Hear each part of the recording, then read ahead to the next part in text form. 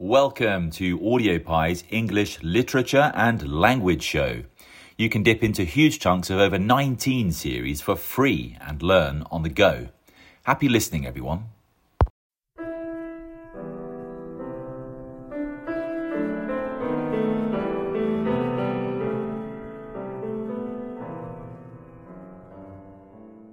Welcome to this podcast series on Sir Arthur Conan Doyle's The Sign of Four. All right, we've covered the theory and now it's time to dig into the story itself and start applying what we've learned. Don your spyglasses and deer stalkers. Let's get started. The novel begins with an unexpected sight. Sherlock Holmes in the process of injecting cocaine and is observed by the increasingly impatient Dr. Watson. Sherlock Holmes took his bottle from the corner of the mantelpiece and his hypodermic syringe from its neat Morocco case. With his long, white, nervous fingers, he adjusted the delicate needle and rolled back his left shirt cuff. For some little time his eyes rested thoughtfully upon the sinewy forearm and wrist all dotted and scarred with innumerable puncture marks. Finally, he thrust the sharp point home, pressed down the tiny piston, and sank back into the velvet-lined armchair with a long sigh of satisfaction.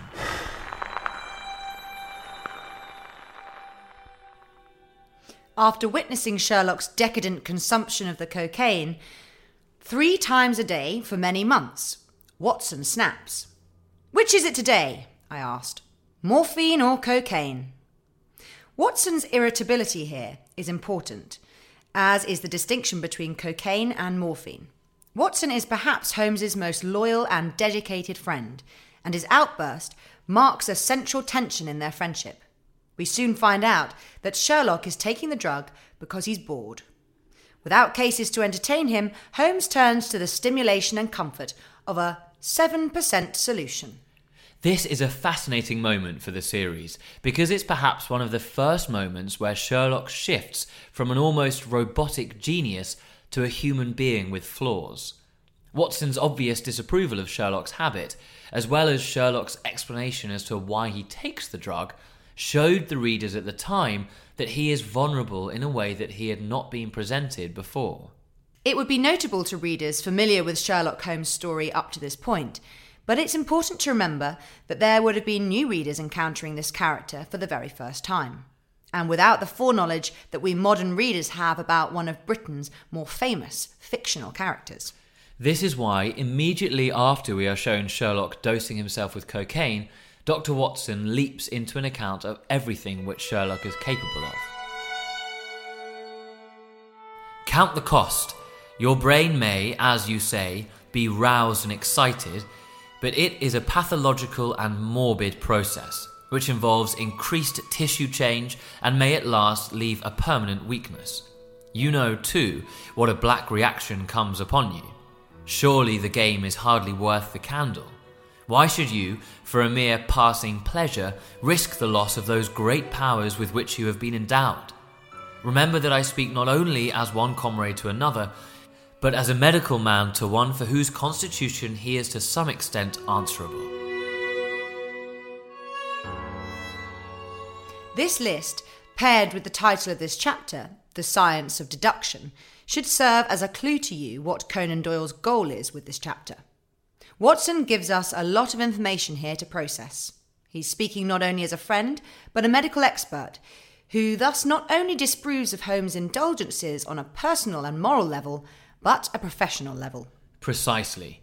Look at what Watson is concerned about. He is not really concerned with losing the personable aspects of Holmes, but is concerned that his continued use of these pollutive substances will leave his friend permanently weakened, the powers of his mind dulled and diluted.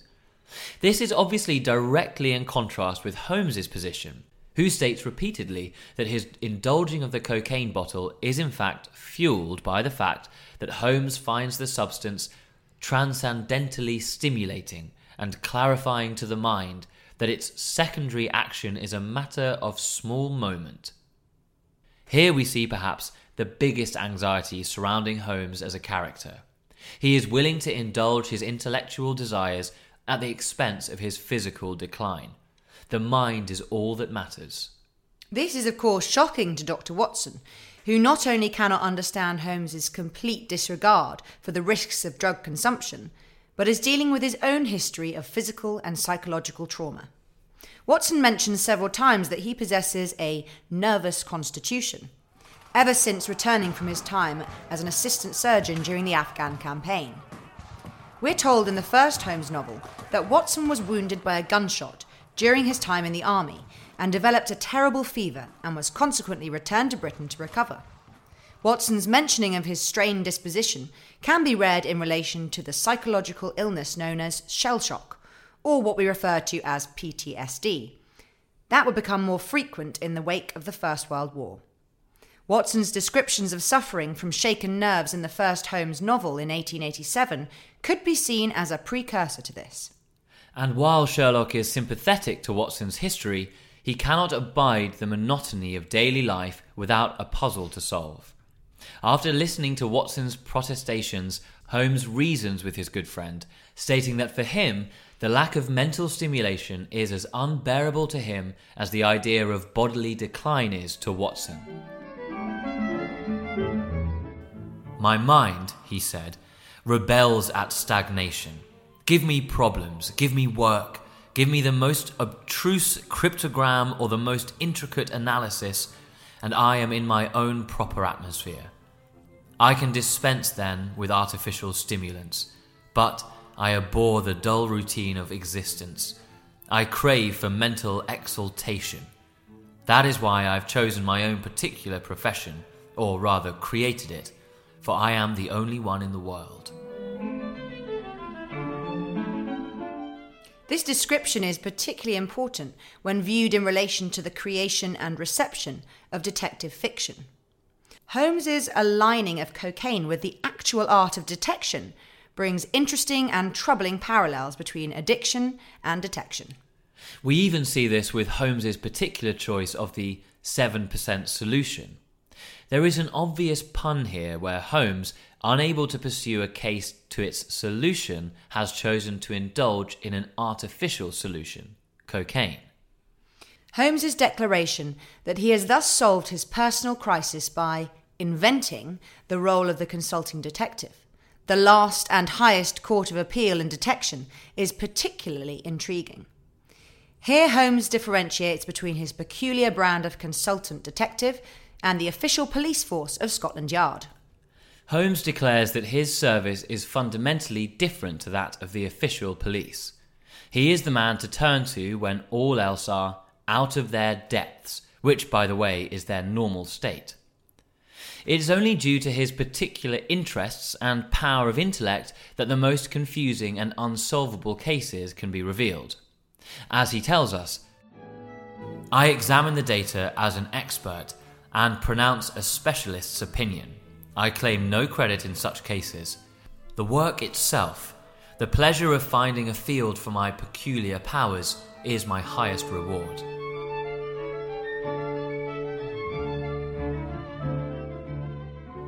Importantly, where for the official detective the drive to solve the crime is to catch the criminal, for Holmes this is merely a byproduct for his true motivation, which is to solve the puzzle. Think again about that quote. The work itself, the pleasure of finding a field for my peculiar powers, is my highest reward. It is the act of detection, the power of solution, that actually fuels Sherlock's interest, not the judicial motive of incarceration, prosecution, or justice. This also means that Holmes is not interested in the legacy of his detection. Indeed, he states repeatedly that he doesn't care about the glory or the credit. He only wishes to enjoy the thrill of the hunt, not for a criminal, but for the traces they leave behind. This, of course, provides another point of antagonism between Holmes and Watson. As Watson is the chronicler of Holmes's cases, he feels hurt that Holmes seems to not care about the stories that Watson is producing. At the end of the chapter, Holmes even goes so far as to describe both crime and existence as commonplace. Holmes thus places himself above the common indulgences of the everyman figure, and thus exists in a separate category to the hopelessly prosaic and essentially boring features of everyday life in Victorian London. Holmes's dismissal of the commonplace serves as a distinction between his particular form of detection and that of the common policeman. His description of crime as something that is commonplace is particularly interesting, as it reveals how, for Holmes, it is not the crime or even the story surrounding the crime that is of interest, but the facts of the case. Throughout his work, Holmes employs an exact science of detection. He states that there are 3 qualities necessary for the ideal detective: observation and deduction. He then goes on to display his personal abilities of observation and deduction and the important differences between the two. Displaying his extraordinary genius for minutiae, he observes that Watson had been to the Wigmore Street post office this morning, but deduction lets me know that when there you dispatched a telegram. Sherlock can tell this because through observation he notes that Watson has a little reddish mould on his shoe, which is likely from the Seymour Street post office that has recently been experiencing refurbishments to the pavement, meaning that lots of red earth has been scattered around. As for deduction, Sherlock is able to tell that Watson was sending a telegram because he noticed Watson's desk was covered in various pieces of papers and stamps. To put it simply, observation reveals the what and the where, but deduction reveals the why and the how. But what of the third quality? That, Holmes tells us, is simply knowledge. Holmes reveals that not only does he possess a great intellect and power of observation, but also holds a plethora of information in his mind. Throughout his life, he has been guilty of several monographs. They are all upon technical subjects. Here, for example, is one upon the distinction between the ashes of the various tobaccos. In it, I enumerate 140 forms of cigar, cigarette, and pipe tobacco, with coloured plates illustrating the difference in the ash. He has also produced a book about the tracing of footsteps, with some remarks upon the uses of plaster of Paris as a preserver of impresses. Here, too, is a curious little work upon the influence of a trade upon the form of the hand, with lithotypes of the hands of slaters, sailors, cork cutters, compositors, weavers, and diamond polishers. With this knowledge, his powers of observation and deduction are not simply based on clever guesswork, but are informed by a great range of facts and information. For many critics, Holmes's combination of observation, deduction, and knowledge draws from advancements in forensic science that had begun to gain popularity in the late 19th and early 20th centuries. At one point, Watson decides to test Holmes's almost arrogant belief in his own powers. Providing Holmes with his wristwatch, he asks Holmes to deduce who its previous owner was. Holmes is delighted to accept the challenge, stating, "It would prevent me from taking a second dose of cocaine." And it does appear to be quite the challenge, as he remarks, "There are hardly any data. The watch has been recently cleaned, which robs me of most suggestive facts."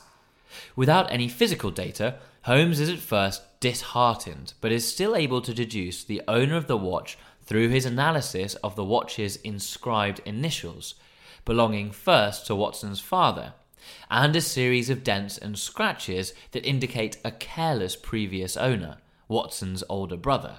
This little scene displays to us as readers the sheer power and impressiveness of Holmes's cognitive faculties. The delight and shock of Dr. Watson, our narrator, further serves to exaggerate the powers of Holmes.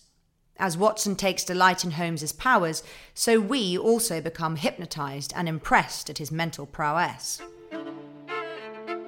The opening chapter is thus fundamental in bringing together the thrill of sensation fiction, the power of mystery, and the search for truth, with the growing field of medical and criminal sciences. Join us in episode 6, where we find out who or what it is that saves Holmes from such a dreary, dismal, unprofitable world, as the case of missing treasure piques Holmes's interest enough to lure him away from the cocaine bottle. Thanks for listening. See you in the next pod.